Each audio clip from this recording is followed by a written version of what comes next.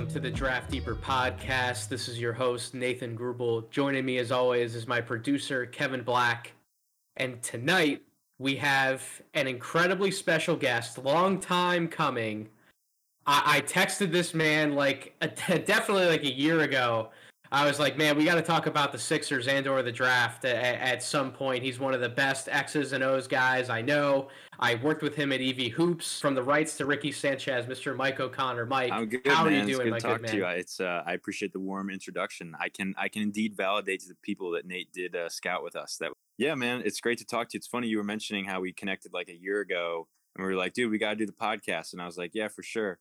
And it feels like so many things just happen in the Sixers universe where like I feel like none of us have breathed in like a year, and it's strange. Now we finally have some time. I'm glad we're able to connect here. Provide clarity to some questions that I had, and then you just wrote a piece for the Rights to RickySanchez.com. By the way, they need to follow you because all your content, everything you do Thanks, for them man. is awesome. Yeah, so it's my Twitter is MOconnor_NBA. You can read me at Rights to Ricky Sanchez at the Odds Factory, and you can listen to me on WIP 94.1 WIP here in Philly. So the 2020-21 Philadelphia 76ers season began with such incredible optimism, sparked by a few trades. My favorite offseason move, period. And I said this way before the season started, was when they made that deal, getting Josh Richardson out and bringing in Seth Curry. I love that trade because I don't think people realize how good Seth Curry is, and if they didn't, they do now after his playoff performance for Philly, being one of the two guys at times who was such a reliable offensive creator / shooter for them. And that optimism came to a screeching halt during the playoffs and has made everyone rip their hair out and say a lot of swear words that we probably shouldn't repeat in full on this podcast throughout the entire length of the podcast. I'll try and keep my temper as PG-13 as possible, my good friend, but myself included, being very frustrated with some of the things that happened with the Philadelphia 76ers. Why don't we start big picture, Mike, and then we'll kind of do a little bit more of a microscope on the playoffs. What are your big picture thoughts from this Philadelphia 76ers season, since you were so close to it, almost as anybody else, following and doing everything that you've been doing? Yeah, I mean, look, I don't think the long-term outlook is like completely bleak. I'm not like in despair about the long-term outlook, but they got to trade Ben and they got to get good value for him. Like they have to.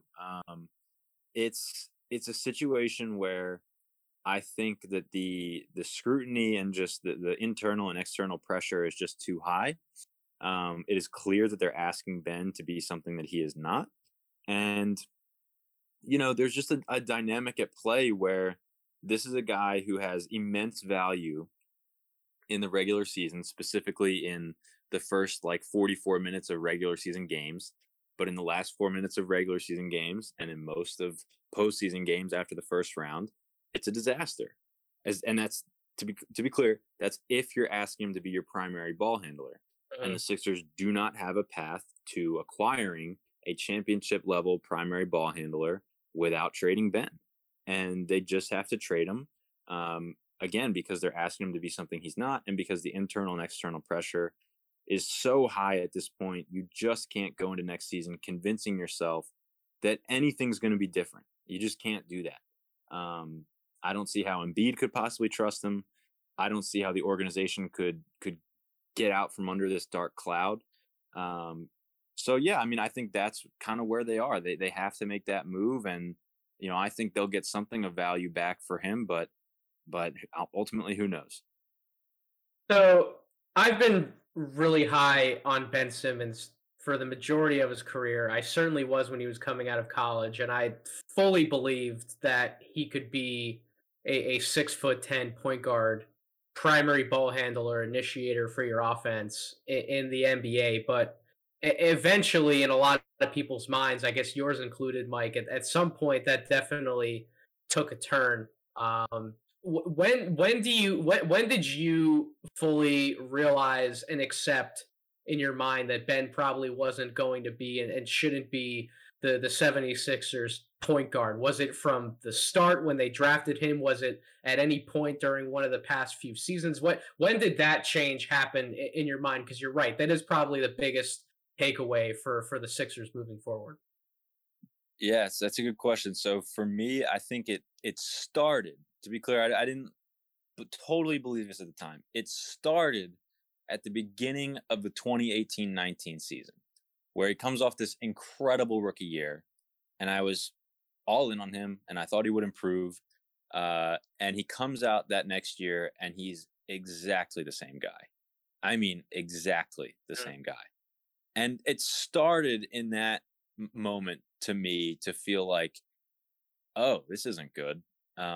And I started to sour on him a little bit there.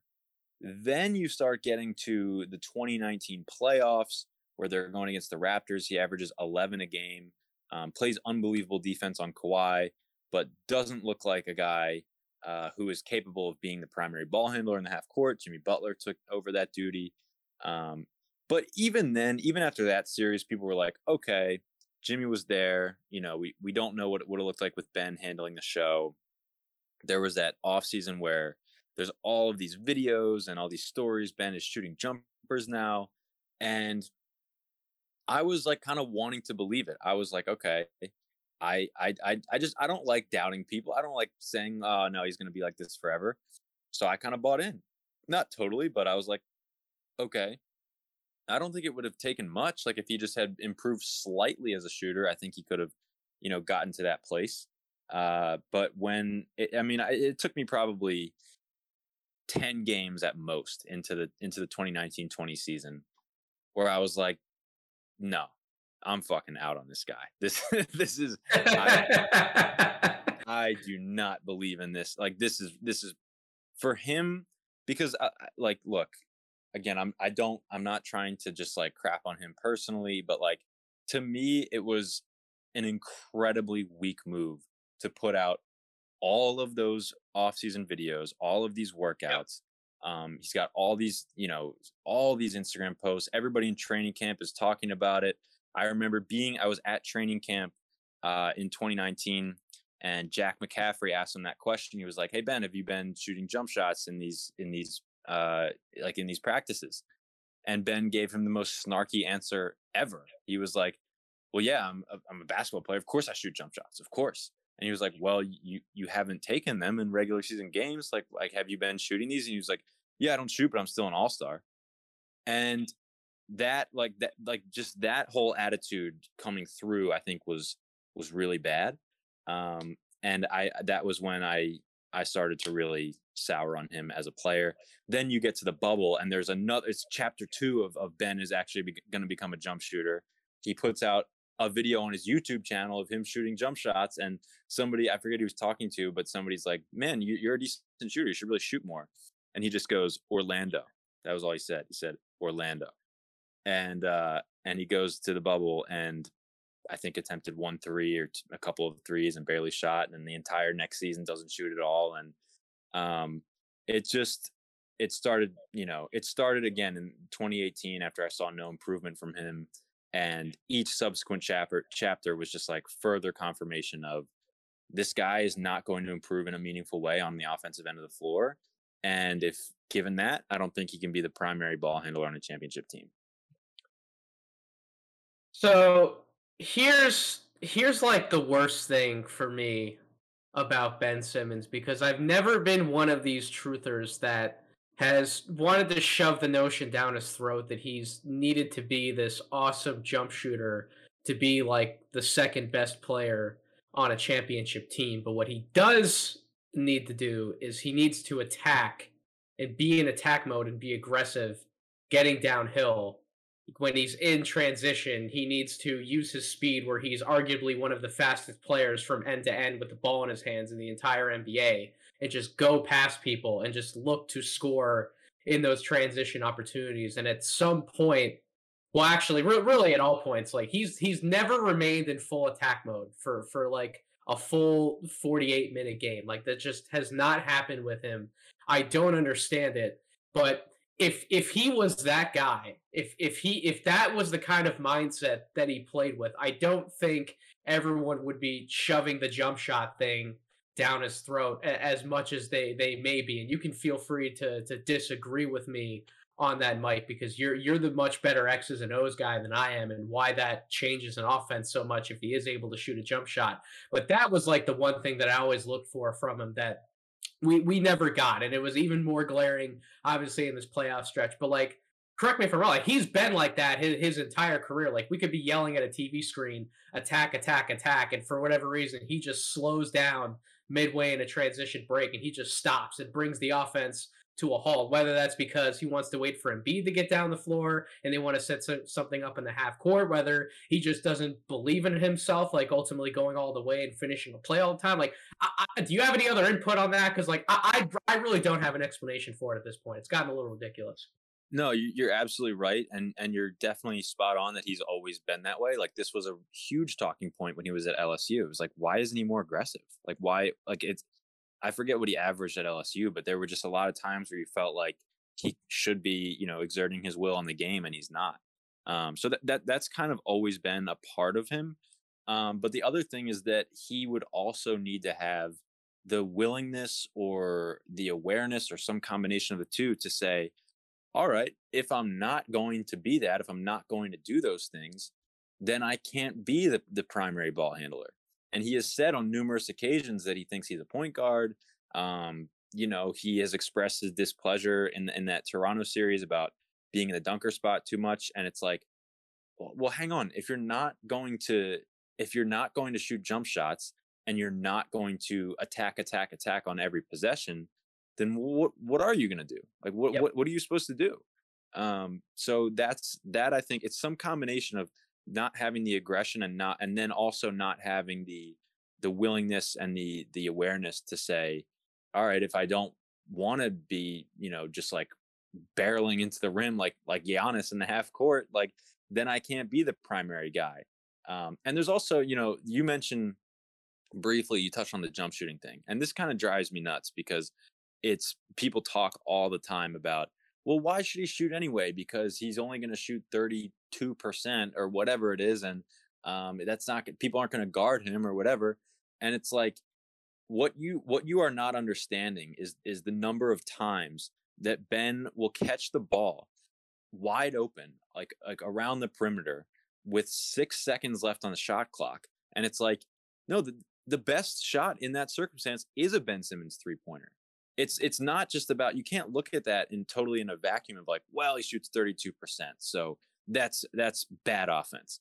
It's like there are certain times where the defense is just going to funnel you into that shot, and you kind of have to. And I wrote this article like a year ago about all the incremental steps of the value of improving as a shooter, right? And like I compared it to like Giannis, and Giannis does this. When you leave him wide open with 5 seconds on the shot clock, he will shoot a 3, and guess what? He's going to make some of them. And then you get, I look, kind of compared up the list of shooters. Like, then you look at like a Pascal Siakam, who like teams didn't guard in the playoffs 2 years ago, but he still hit a bunch of shots and made them pay, right? And occasionally they would close out to him, and occasionally he could beat that and attack the rim. Like, you gain incremental value with each little bit of improvement. It's not this all or nothing, like, well, he's not going to shoot 40%, so there's no point. That's not how it works. There is this little incremental improvement. So sorry, I've kind of taken your point sideways, but I do agree with what you're saying. No, that's exactly what I wanted to hear, my man. This is why I have you on, because you're one of the experts. And I think the other thing that goes into shooting the basketball, I'm about to bring up a classic Evie Hoops point right here, because we used to sit around and talk about some of this all the time when it was about touch, right? A player's natural touch. How does the ball come off of his hands? What does it look like when he's going up for a layup or whatever hook shot or a little floater around the basket? What does that ball look like when it comes off his hand? How is it going in the basket? Is it rattling around? Is it a smooth swoosh? Ben Simmons, for a guy his size, has some of the worst natural touch I think I've seen. And people don't talk about that, but people who watch Ben Simmons enough, I feel like you're probably in that camp with me. His touch is awful on some of these easy shots that he gets wide open. Do you think that plays into some of his confidence too, that maybe he doesn't want to step away and try to shoot because he'll be like 5 feet from the basket and he can't even see some of those shots go in sometimes. Yeah, I think that's a good point. I mean, if you're not someone with good touch and um like you probably it just shooting just feels a little bit more cumbersome, like even there are big guys like Embiid has great touch, right? And like so it probably when he was like first starting to become a jump shooter, he probably felt a lot more comfortable, just like came more naturally to him. Whereas Ben, like if you don't feel comfortable with like push shots around the rim, you're not going to feel comfortable expanding your range, right? So yeah, I mean, I think that's definitely a good point. I mean, there are. I'm sure someone could name a bunch of guys who don't have the best touch who are able to shoot jumpers at a reasonable clip, Yep. but I think that's a good point. Yeah. So looking at Ben Simmons' overall game, because we're going to get into the article that you wrote about some Ben Simmons trades, some theoretical Ben Simmons trades in a second, but like just looking at Ben, how can he possibly recuperate some of his offensive value, whether for whatever reason he's in Philadelphia next year, or whether he's somewhere else? Because like you look at some of the numbers from this year, and I'll read them to my audience. So I have a good old synergy page pulled up right here. This is regular season and playoffs. So Ben was in the 37th percentile in total offense. Obviously, his spot up numbers aren't going to be good. He's in the 26th percentile in spot ups. This number is abysmal. In the 28th percentile in pick and roll scoring out of the pick and roll sets as a ball handler. And then the worst one out of all of them is he's supposed to be this transition beast.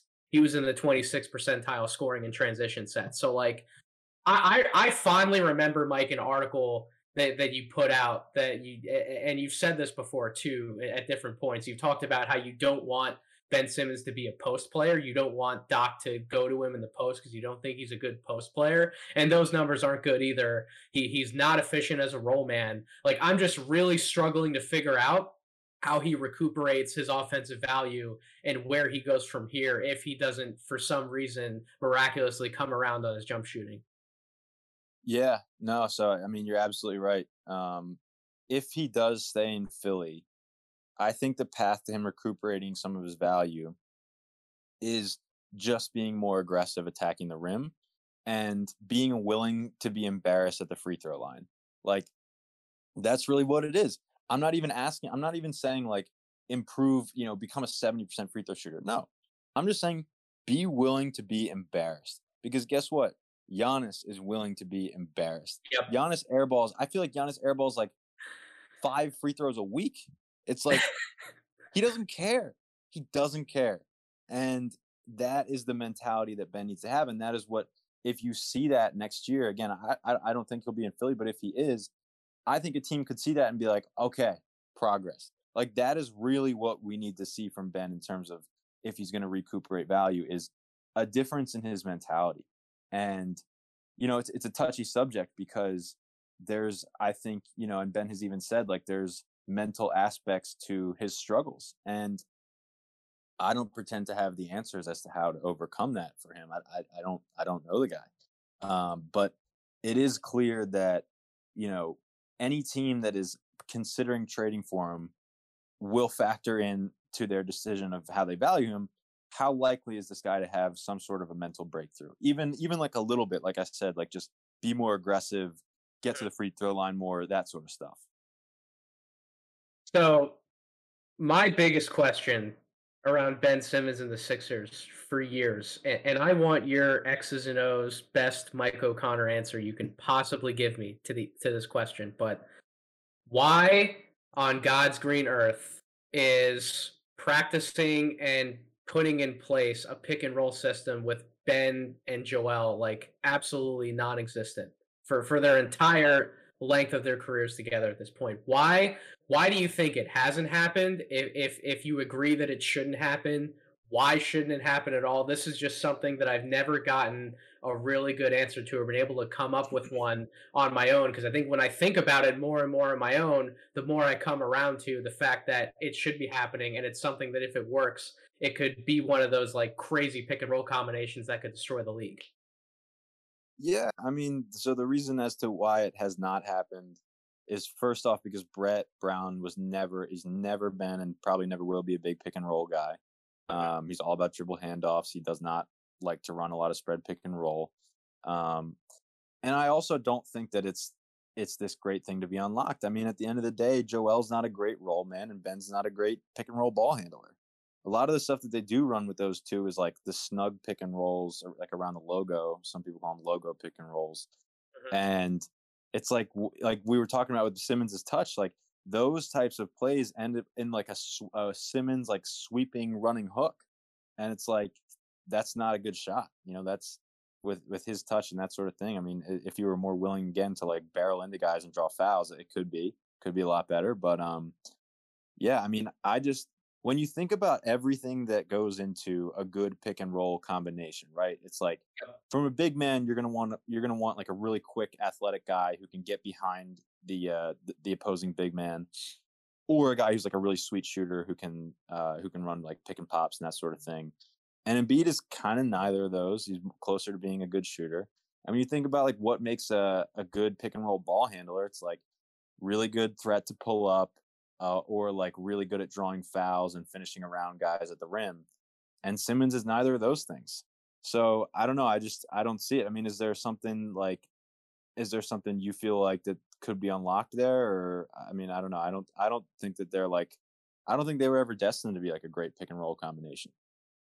I just think the idea of a 7 foot plus enormous Joel Embiid catching somebody on a screen, where if the other guy on defense in that dance isn't quick enough to pick up on Ben, if Ben's in attack mode and aggressive, if he can get a step on somebody, and at that point, if you're behind Simmons, you're not going to get in front of him if he's actually attacking downhill, because he is also an incredibly large man. You can question his handle in some of those situations, but I think ideally that, like, if Ben's aggressive, I think that could be a play type that unlocks so much of everything else that Ben does well. Not even talking about finishing around the basket, because you and I agree about his struggles there, but like his best attribute is creating 3 point shots for other people. And if he's actually willing to attack, as you mentioned, Mike, be willing to barrel into the defense, draw fouls, make something happen around the basket at whatever cost, and then the defense has to pay more attention there.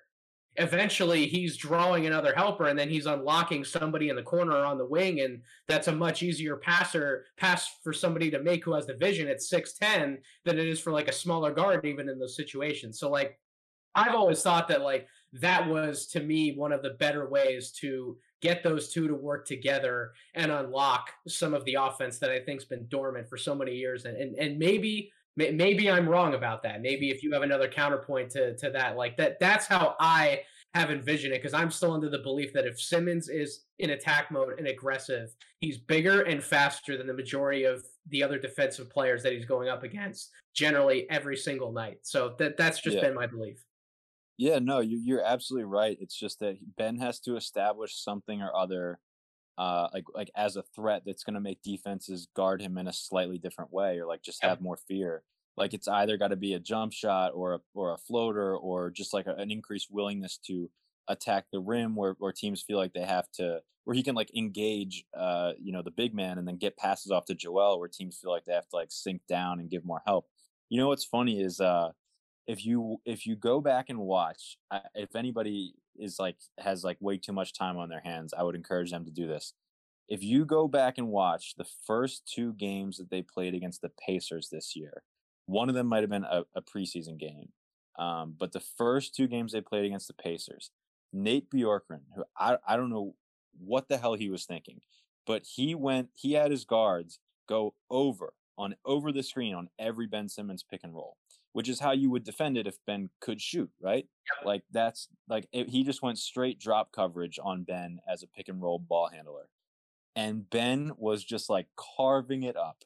And there were a couple passes he made where it's like goddamn Luca on steroids, man. Where it's like Ben gets a screen, starts attacking downhill, help sinks in from the weak side, boom, past like bullet pass to Shake Milton in the corner for a three. And I watched those games and I was like, first off, what the hell is Nate Bjorkgren doing? Second off, this is like an incredible preview of what this dude could do if he ever established a jump shot, because it's like he is unguardable. Yep. When he forces defenses to guard him like that, and the help starts coming from the weak side, I mean, he can just pick it apart. And you watch those games, man, and I swear it's just like that is like an alternate reality where Ben Simmons could shoot, and it's amazing.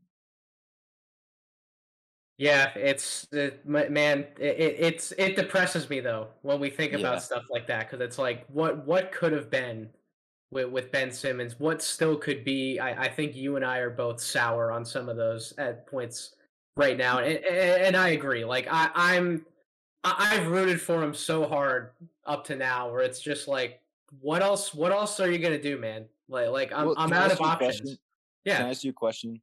I've been asking people this for a while, and I haven't heard an answer that satisfies me, so maybe you could help. All right. If you gave Ben Simmons truth serum and asked him why he doesn't shoot jump shots, what do you think he would say? Oh my god. Um. So I think the perfectionist answer that you've probably heard too many times, Hmm. and I'm probably going to regurgitate a little bit of that. That has to play a factor into it. If whether that's the entire answer, whether it's part of the answer, it has to be at least part of the answer because he's put out those videos. We've seen him take those jump shots before. It's not like he literally can't hit a jump shot at all, right? It's not like Hmm. he can't do it. So I think that that's definitely part of the answer. But I think the other part of the answer really could be the point that I brought up to you not that long ago here was that I don't know if he fully believes in his own touch and his own ability to make those shots on a Yeah. consistent basis. And then that definitely feeds into, well, okay, if I'm not going to hit these shots at a certain level, at the level that I want to, then maybe it's best if I just don't take them whatsoever. But that's like one part to the equation is why he won't take jump shots, but why he won't dunk a basketball when the opportunity is right there in front of him. Like that's a whole different psychological can of worms that I can't really open up. So maybe I disappointed you again with the answer, but I feel like those two parts have to be part of that equation. Yeah, you're right. I mean, I think if you were given truth serum and you asked him that question, he would just say like, "I can't make them. I can't make them." I think he just truly doesn't believe in his jump shot. I think that's what it comes down to. There are the other, thing that people bring up in addition to like the perfectionist thing is like he's like, "Well, I'm not," he would say like, "I'm not that great at them and I don't need to shoot them." Which I also think to some extent he believes. He just doesn't think he needs to shoot to be great. And like there is a case that he doesn't, like we were talking about earlier, all that other stuff, like his touch and being more aggressive and so on and so forth. But yeah, man, I have no idea ultimately. Yeah, if you don't feel the need to shoot him to be great, fine. Then do what else you can do and get downhill, which you can do virtually at any time you want in the game. Almost, Hmm. he can get downhill and get to the basket. Like he doesn't have an excuse to not be aggressive and not be putting up 20 plus points per game because if he would have put up like 12 to 15 more points per game in some of those Atlanta Hawks games, like they would have won and they could have beaten the Hawks in like 5 games, and instead here we are, the Sixers losing 7 games, and the counter argument that people want to give me is that, well, he's a passer, he's a playmaker, he creates so many other shots for everybody else, and like, yeah, nobody's asking him to not go out there and get 12 or 13 assists per game. Nobody's asking him to do that. If he would just take like 3, 4, 5 more of those offensive opportunities he had to drive the fucking basketball, then he would have been putting more points on the board, and those probably would have been the differences in them winning those games. Like, is that the same like angry curmudgeon response you want to give some of those people that say that? Oh, absolutely, man. I can't stand that shit when people are like, like, dude, we all get it. Like he creates a lot of threes for other people, and he's awesome on defense. We all love that about him. It's like awesome. You know who else does that is like Draymond Green, and it's like where is he then? I like what where does he rank in the league? What's his identity? All that stuff. Like we all agree that it's great that he creates threes for other people, and it's great that he plays incredible defense. But like if we are talking about a guy who makes $30 million a year and is expected to be your lead ball handler and campaigns publicly and privately to be the point guard, like, do you see where it's not adding up? Like, right? Like he's got It's to do more than that. He's got to do more than that. So he has to. There's no excuses for Ben Simmons in the playoffs.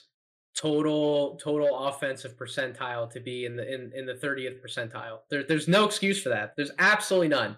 He's yep. being paid like the second best player on the team. So act like it. Act like it, play like it. And the fact that there's something more broken there that you and I may never have an answer to, it's sad, it's depressing, but ultimately the whole reason why you wrote this column that you did, Mike, for the rights to Ricky Sanchez is because you believe that it's time to move on. And I'm right there with you. I don't know when the perfect time is going to be to make a trade. I guess it all depends on who's going to give up the best offer at what time. But I agree. Things need to be explored. We can't be wasting. What hurts me the most is that Joel was playing on a torn meniscus, and people want to rip apart some of Joel Embiid's second half performances in some of those playoff games. What actually, yeah, that's a great question. What's your opinion on some of his, like, how much blame do you lay at the feet of Joel Embiid for the Hawks ultimately beating them in the playoffs? I mean, it's hard to know how much of like his horrible game 4 was injury related. I really don't know. Clearly, Embiid was like a step below what he was in the regular season. I can't. I don't have I don't have the energy to get too riled up about him because again he was injured and he still put up big numbers and all that type of stuff. Blowing a layup to win the game in game 4 probably should be talked about a little more. Probably should. And he was bad. He was really bad in that game. I do think that for as much as he might have taken a step back on offense in that series, he was amazing on defense. Yep. He was really, really good at protecting the rim. I mean, like I would argue that he had much more of a defensive impact than Ben did in that series. Here's my whole thought about Joel Embiid, and I went at some of the naysayers in private who wanted to say that a lot more of the blame should also be at Joel Embiid's feet. First of all, the fact that he played on a torn meniscus the way that he did, I don't think people realize how impressive that is. Mm-hmm. And you also mentioned defensive impact, Mike. Not only did he have to do everything for his team offensively, but especially if Ben wasn't on the floor, he's quite literally doing everything defensively for that team as well. So that man at that size carrying that load, doing so much on both ends on a bad knee is damn impressive. So I don't want to lay too much blame at his feet. The other thing you did right, he had a pretty bad to his standards game 4, but in game 5, I was at that game. He literally handed his team that game on a silver platter after 3 quarters and said, listen, guys, he could have said this. Maybe he did, maybe he didn't. Probably didn't, but he could have said, listen, guys, I've given everything that I have these 3 quarters. We're up by 18 points. Just don't fucking blow it. Just do whatever you have to do to get off the floor with a W, and let's go close this thing out in Atlanta in game 6. And they completely let him down. And then obviously they did more of the same in game 7 when he had that awesome first quarter performance, and then everything just kind of went to shit after that. So like at some point, like, yeah, Joel Embiid deserves a portion of the blame because he's the main star of the team. He's the face of the franchise. But I think that everyone else let him down so hard given the circumstances he was playing under in that playoff series. And it's why I think he needs he needs a better co-pilot at this point. And that's why we have to explore some of these trades. And before we get into some specifics of the trades, I want to ask you about one name that pops up in multiple of these deals that you proposed, Mike. Someone who fell out of Doc's rotation for pretty much the majority of the season, and I never quite understood why. Maybe you have some insight, Mister Shake Milton. I'm disappointed that he's in some of these trades, but at the same time, if Doc doesn't value him as a basketball player, then maybe he's an easier throw in than not. What are some of your Shake Milton thoughts as you reflect on this past season? So Shake obviously had a really up and down year. I think that the Shake Milton thing is incredibly simple. When he's hitting pull up jump shots, specifically pull up threes, the dude is like unguardable. And if you look back to game 2 against the Hawks, that's exactly what he did. He just came in, he's just firing away from 3. And the Hawks are like, we don't know how to guard this guy. Yep. And it's the same thing that happened against the Clippers in that 39-point game last season. When Shake is hitting those shots, he's incredible. But it's very strange how it just like disappears for prolonged stretches. He won't even take pull up threes for long stretches. So, and I think he's an incredible shooter. I don't know why he doesn't shoot more. But I don't know, man. He's just got to get back into that rhythm.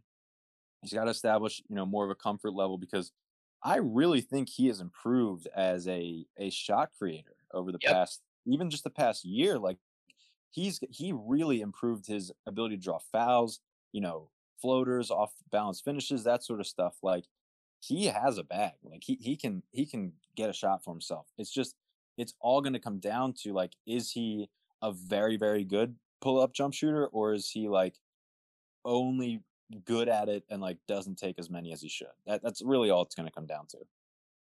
So Shake's not in the first trade that you put on the table. The trade that you mark as a definitive yes, which for my audience, if you haven't read the piece, so the Portland Trailblazers would get Ben Simmons, Matisse Thybulle, Tyrese Maxey, the 2021 first round pick, which is the 28th pick overall, and 2 unprotected picks in 2023 and 2027, which would bring back Damian Lillard and Nasir Little, the offer that Mike has deemed the absolute motherload offer.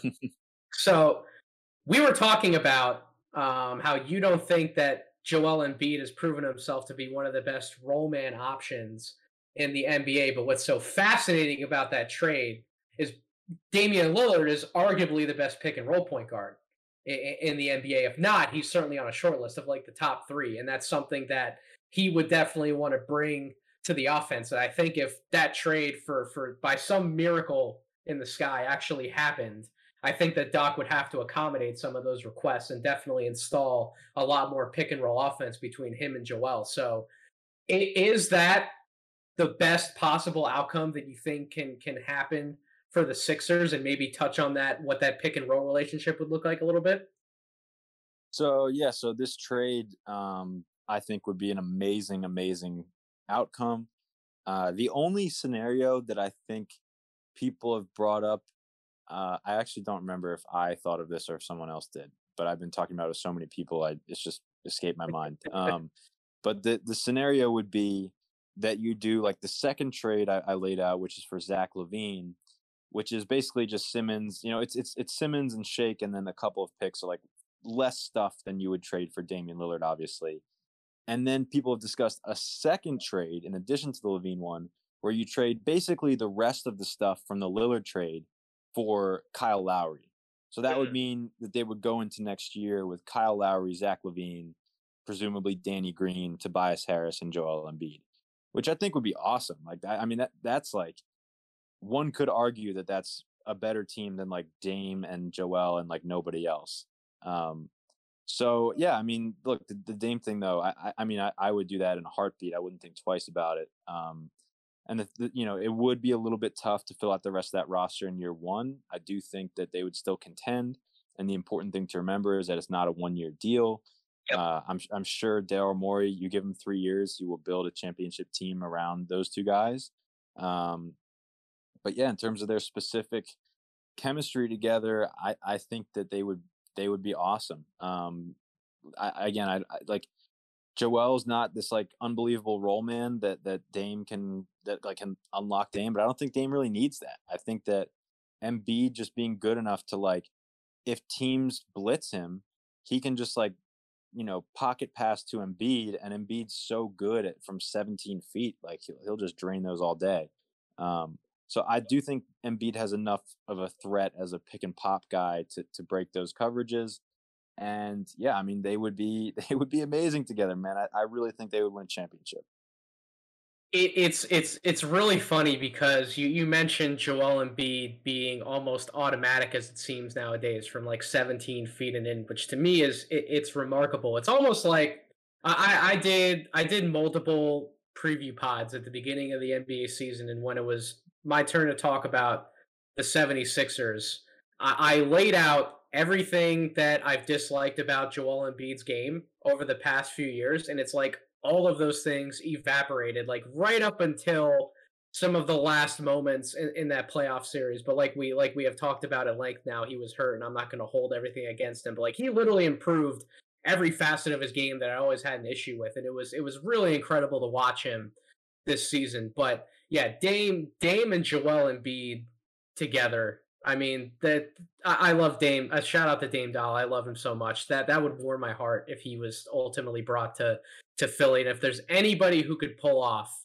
a slew of deals as you've laid out here, we thank God every day for Daryl Morey or around these parts. That's for sure. And I knew that Daryl was coming back and firing on all cylinders when he pulled off that Seth Curry deal. So that also really warmed my heart, like I said. So the second scenario that you laid out, the one that you just laid out, where the 76ers can pull two separate deals and bring in Zach LaVine and Kyle Lowry, that is fascinating because Hmm. that gives them not only one guy in the backcourt who can get to their own shot at virtually any point, but you can make the argument that Kyle Lowry can pretty much still do the same thing or find enough crafty ways to get into some mid-range looks, or even if on some possessions he's just an open spot up 3-point guy. Like obviously he can still do that in spades. But talk to me, Mike, about your. Have you always been a Zach LaVine guy? I don't know if you've always been a Zach LaVine guy because I can tell you that I have. I love Zach LaVine from when he was coming out in the draft,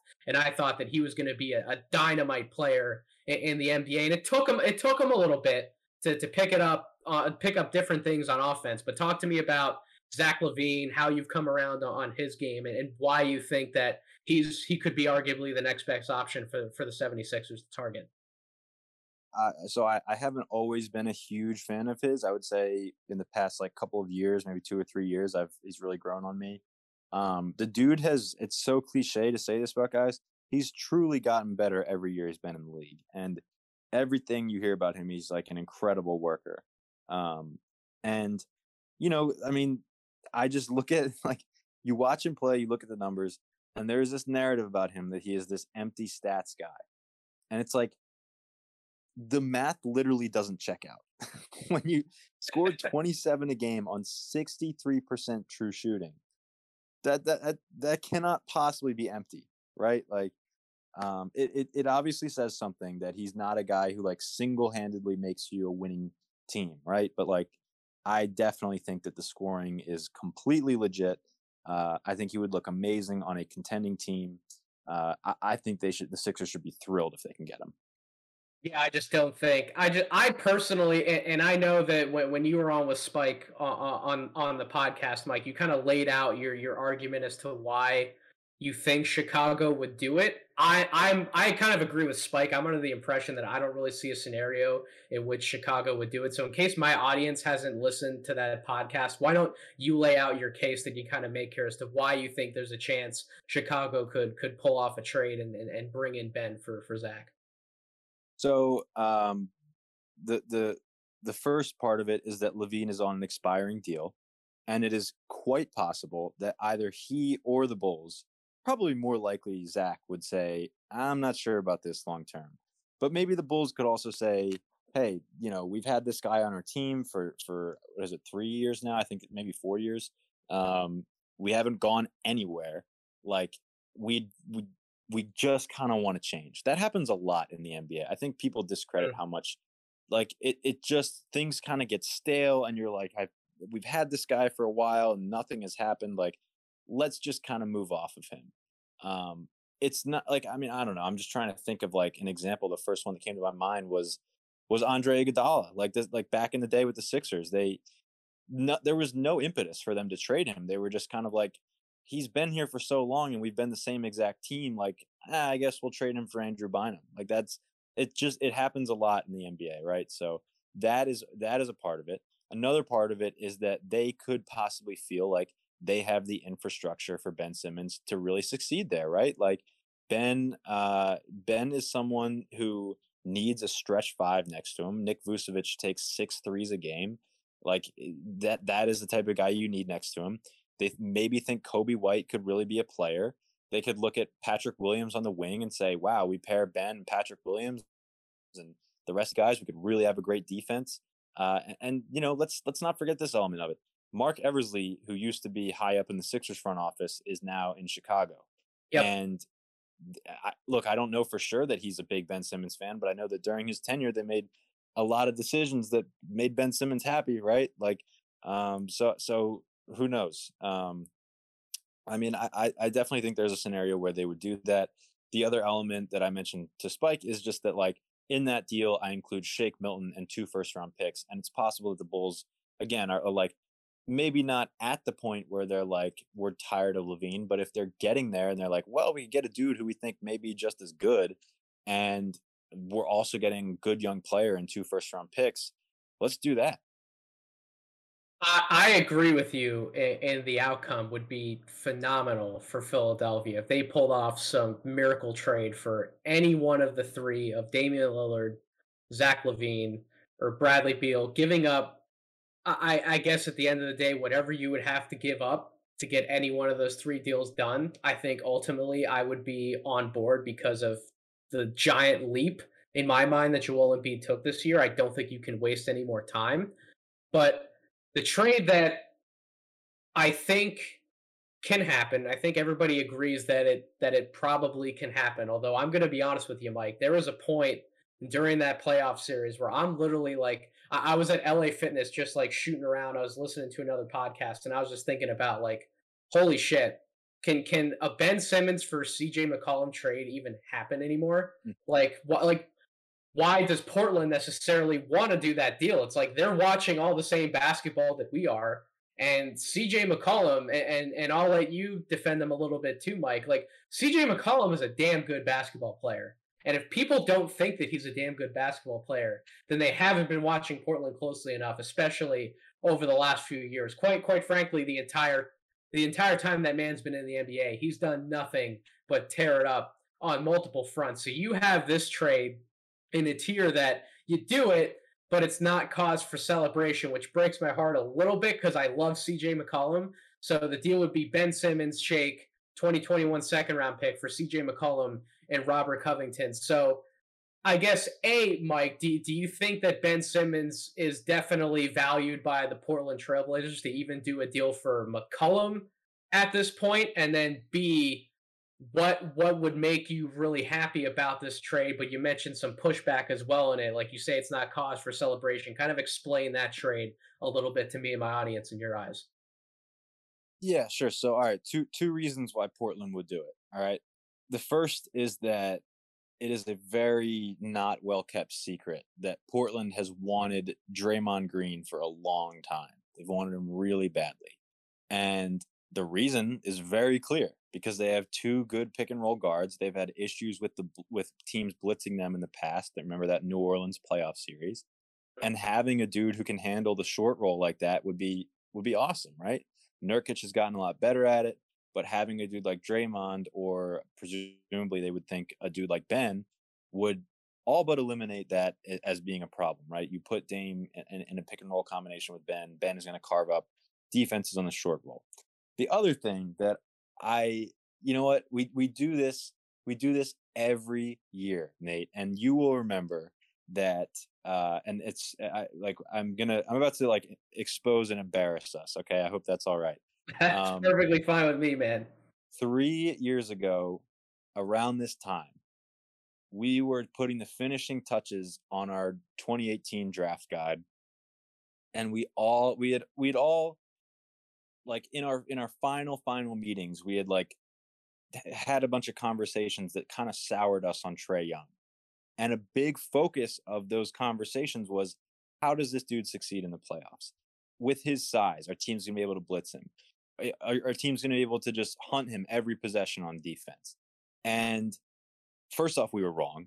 But even if we had been right, what we didn't realize was that we were making the mistake of like over fixating on the playoffs when there is a whole 82 game season that we were ignoring, right? Like we didn't like it didn't like cross our mind for 1 second during those last meetings that like, oh, Trey Young is one of like two or three dudes in this entire draft who you could presumably build an entire offensive system around and win a lot of games in a regular season, right? Like put the playoffs completely to the side, and he's eliminated all of our concerns and doubts about that.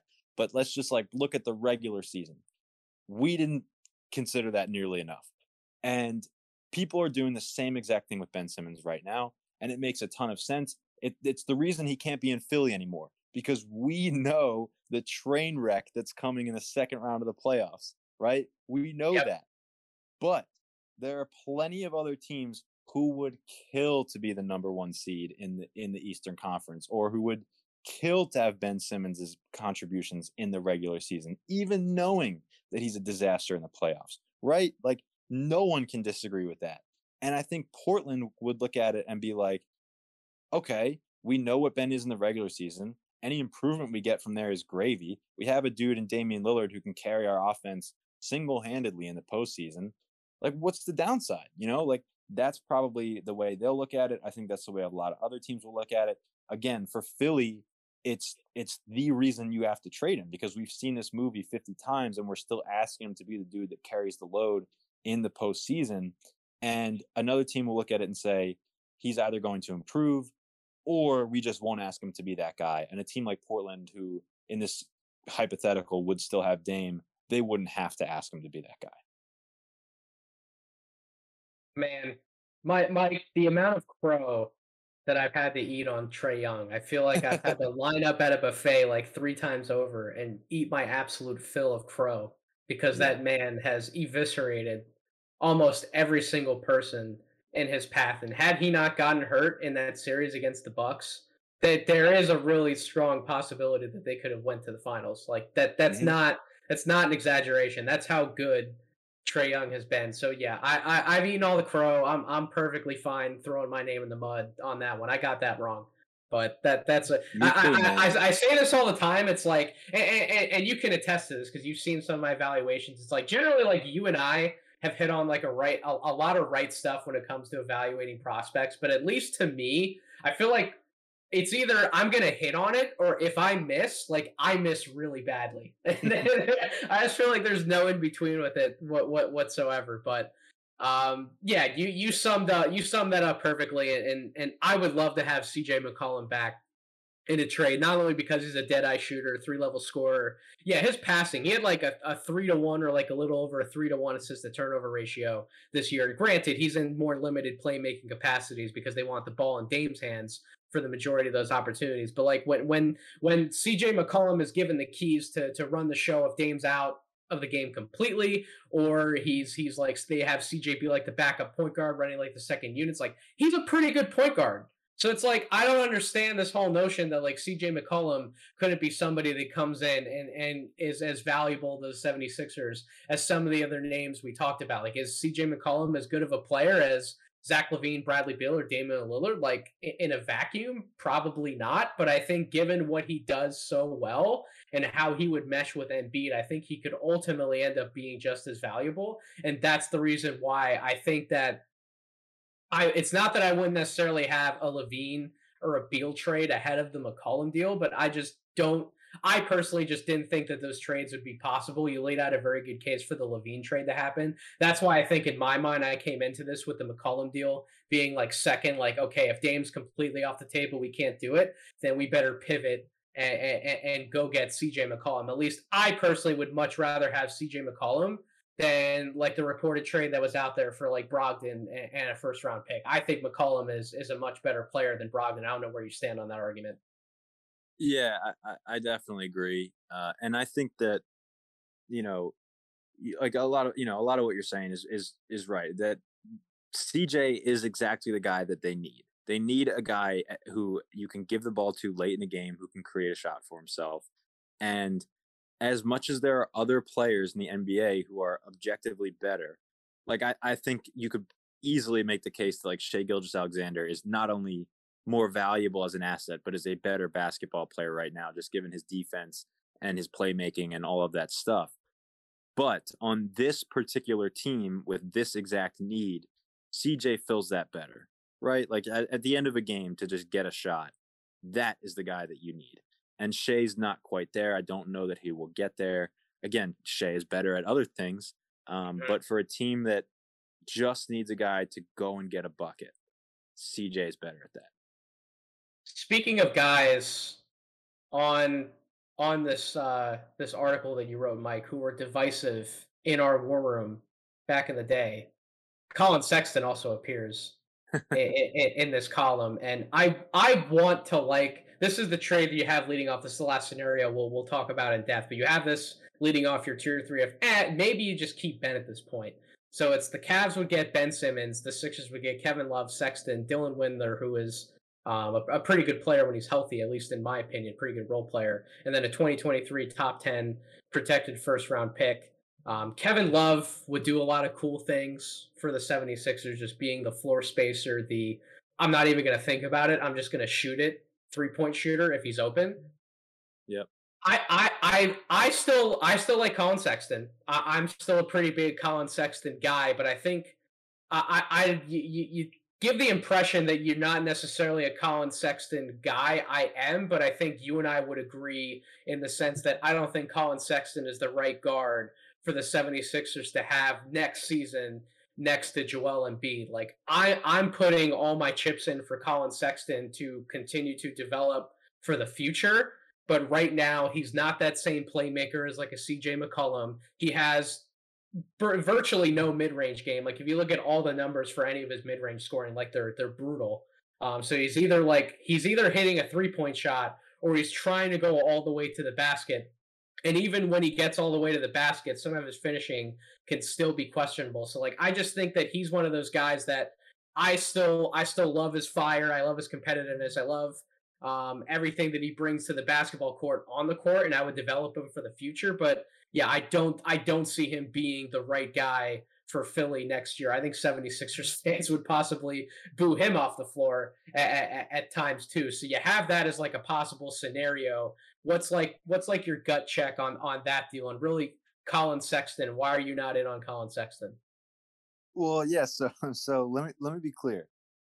I would probably defend Colin Sexton to most people, right? Okay. Like I hated the way that specifically draft Twitter talked about him during that draft, because it's like there is this like fetishization of players who like easily fit into I guess I'm just gonna say analytics. Like that's probably a reductive way of phrasing it, but like basically people looked at Colin Sexton and were like, he's a little selfish. He takes too many long twos. Like, let's put him 30th on our big board.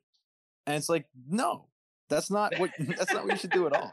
And a lot of these people like are the same types of people who are unbelievably, like unfathomably forgiving of super flawed Project 3 and D guys, like people who like would have drafted like Timothé Luau-Cabarrot like second overall, who could neither shoot nor defend.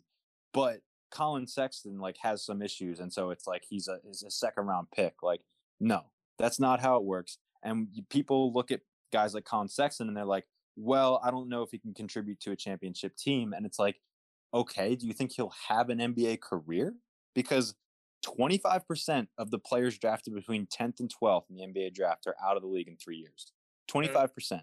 All right. So if you think that there is less than a 25% chance that Colin Sexton would have been out of the league in 3 years, that's probably about like somewhere like in that range or above is where he should have been drafted. And in fact, he was, right? Like, so I will push in his favor for against a lot of people whose perspective I just don't understand, and who I think don't understand that like the league is full of guys like him. There's plenty of Eric Bledsoes and Reggie Jacksons and guys like that. They exist. They're NBA players. You can't put a guy 30th or 38th or whatever because you don't like the way that his analytical profile looks. He will have an NBA career, and in fact, he's had a pretty good one. So all of that, I am very pro Colin Sexton, but there is an element of truth in everything that those people said about him pre-draft.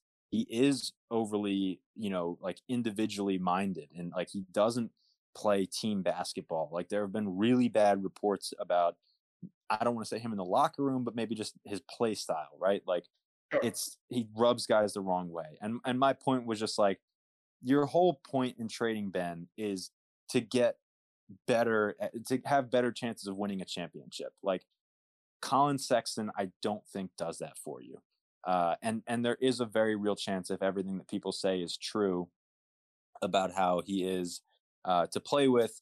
Like I said, if Kevin Love like continues to not be good and Colin Sexton like gets under Embiid's skin, Embiid will be gone in the snap of a finger. Do you think Embiid is going to want to play with Tobias Harris and Kevin Love and Colin Sexton? Like, No, no, no, he'll be out no. of there.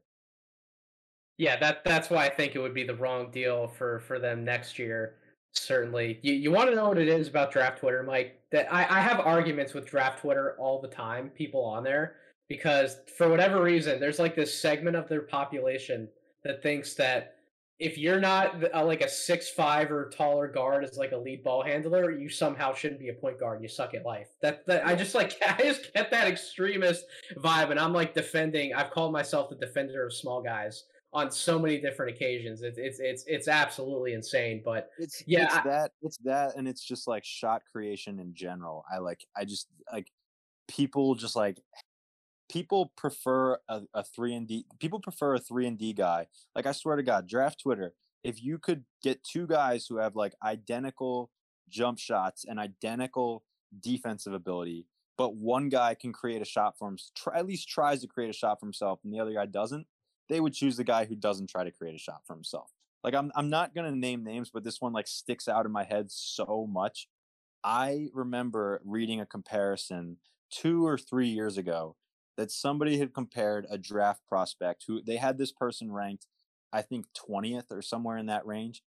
And they said, I think all this guy is J.R. Smith. And they had him 20th. And I was like, do you mean former sixth man of the year, J.R. Smith? we Do you were mean NBA what Jalen champion, Smith was. J.R. Yeah, Smith? Do you mean J.R. Smith, who 12 of his first 15 years in the league, his offenses were better with him on the floor? J.R. Smith, that's who we're talking about? You want to pick him 20th?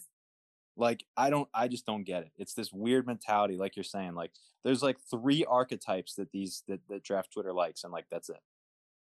I man, I don't think I could have said that better myself, Mike. That this is why you're on the podcast. This is why we were in the war room together back in the day. This is why I could trust you to be on this podcast, my man. Yes, sir. But to your point about to your last point about Colin Sexton, then I'll pivot to something else. I think we're gonna find out this offseason how much Cleveland actually likes Colin Sexton. Just Mm-hmm. given where they are in the draft at third overall, if for whatever reason the Pistons take Cade Cunningham and then the Rockets take Mobley, if the Cavs have a chance to take Jalen Green at that point, I think that they're definitely going to do it.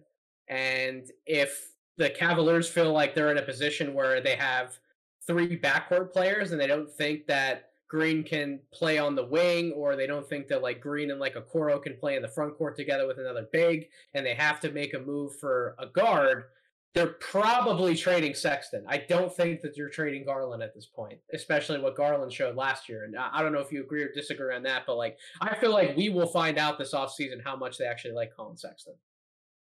Yeah, I agree with that totally. I mean, it's I'm trying to make the correct comparison here. It might be a little bit.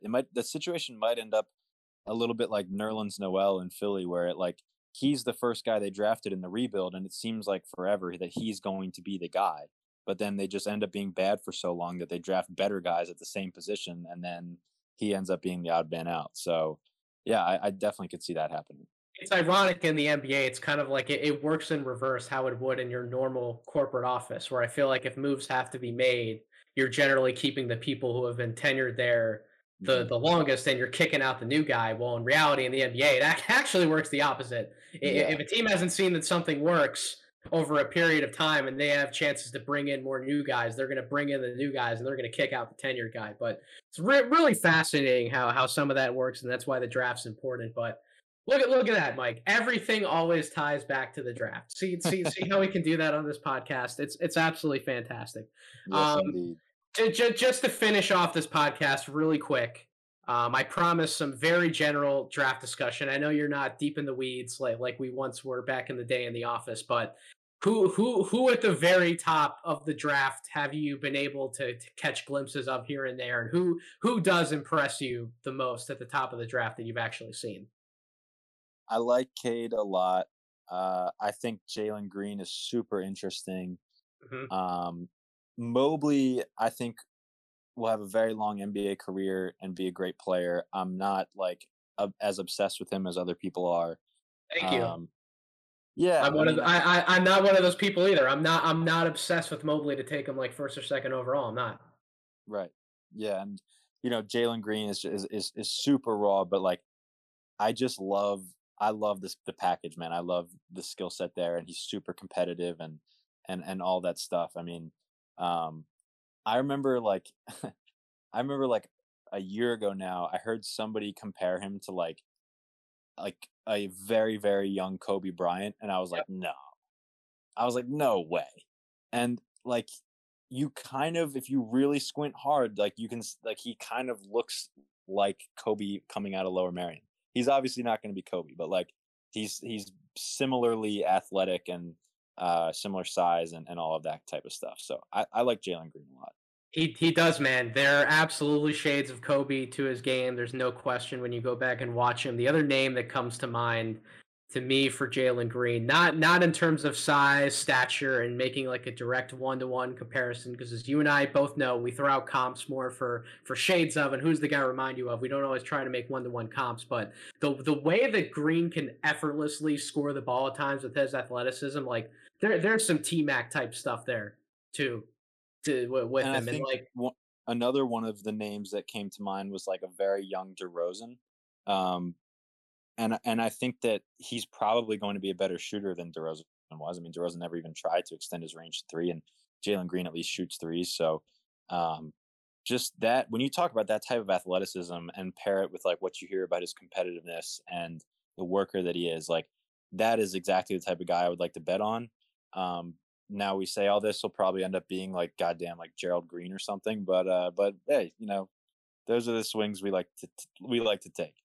so I really think Houston should take a long, hard look at him, and we're hearing more rumblings about that as you kind of get around the NBA landscape. Because like we see it, man. You would make the same argument as I would. Though, like we see it time and time again in the playoffs. If you have two elite shot creators on the perimeter, you have a really good chance of going far in the NBA. And as long as Kevin Porter Jr. keeps his head on right and he keeps doing what he's doing, especially towards the end of last year, you pair someone who looked like a mini James Harden at times on the court with somebody like a Jalen Green, if both of them develop properly, that's going to give the NBA really big fucking headaches for a long time. And I just feel like they have an opportunity to make such a special draft pick. It's not that I don't think that Mobley's a special talent in his own right, but like I don't see the same like I'm gonna take over a game if things go bad. Like I can definitely be your first and second option on offense when shit hits the fan. Like I haven't seen that takeover mentality from him when I'm going back and watching the tape. And if you get a chance to check out more of these guys in depth, Mike, you might come away saying the same thing. But like, yeah, that's why I would rather draft somebody like Cade, somebody like Jalen Green. I would probably, if it was honestly just up to me, I'd probably take Jalen Suggs over him too, to be perfectly honest, because that man is tough as nails. And back in the day, man, if we were just sitting around the war room talking about some of these guys, like why we love them, Jalen Suggs would get rave reviews from people. If we were if Yeah. we were just sitting around talking about him. So those are some of my thoughts, definitely at the top of the draft. But Mike, this was awesome. I'm so glad that you were willing to spend some time with me to come on the podcast again at the beginning and then at the end of this podcast here. Plug all your stuff again one more time, man, because I don't want anybody coming away from my show and not following what you're doing. Yeah, man. Thank you for having me on. This was a lot of fun. Yeah, again, my Twitter is MOConnor_NBA. You can read me at Rights to Ricky Sanchez at the Odds Factory, and you can listen to me on WIP 94.1 WIP here in Philly. Mike, thank you again so much. And to my audience, thank you guys so much for tuning into another episode of the podcast. The last few months, our numbers have been quite literally off the charts. We've been exploding. So I can't thank all of you enough for all of your support out there and making any of this possible. It really means the world to me. And if you aren't following us on Twitter already, I'm always on there talking about the draft, talking about basketball at Draft Deeper. And go subscribe to this podcast and leave some reviews wherever you get your podcast, Apple Podcasts, Spotify, YouTube.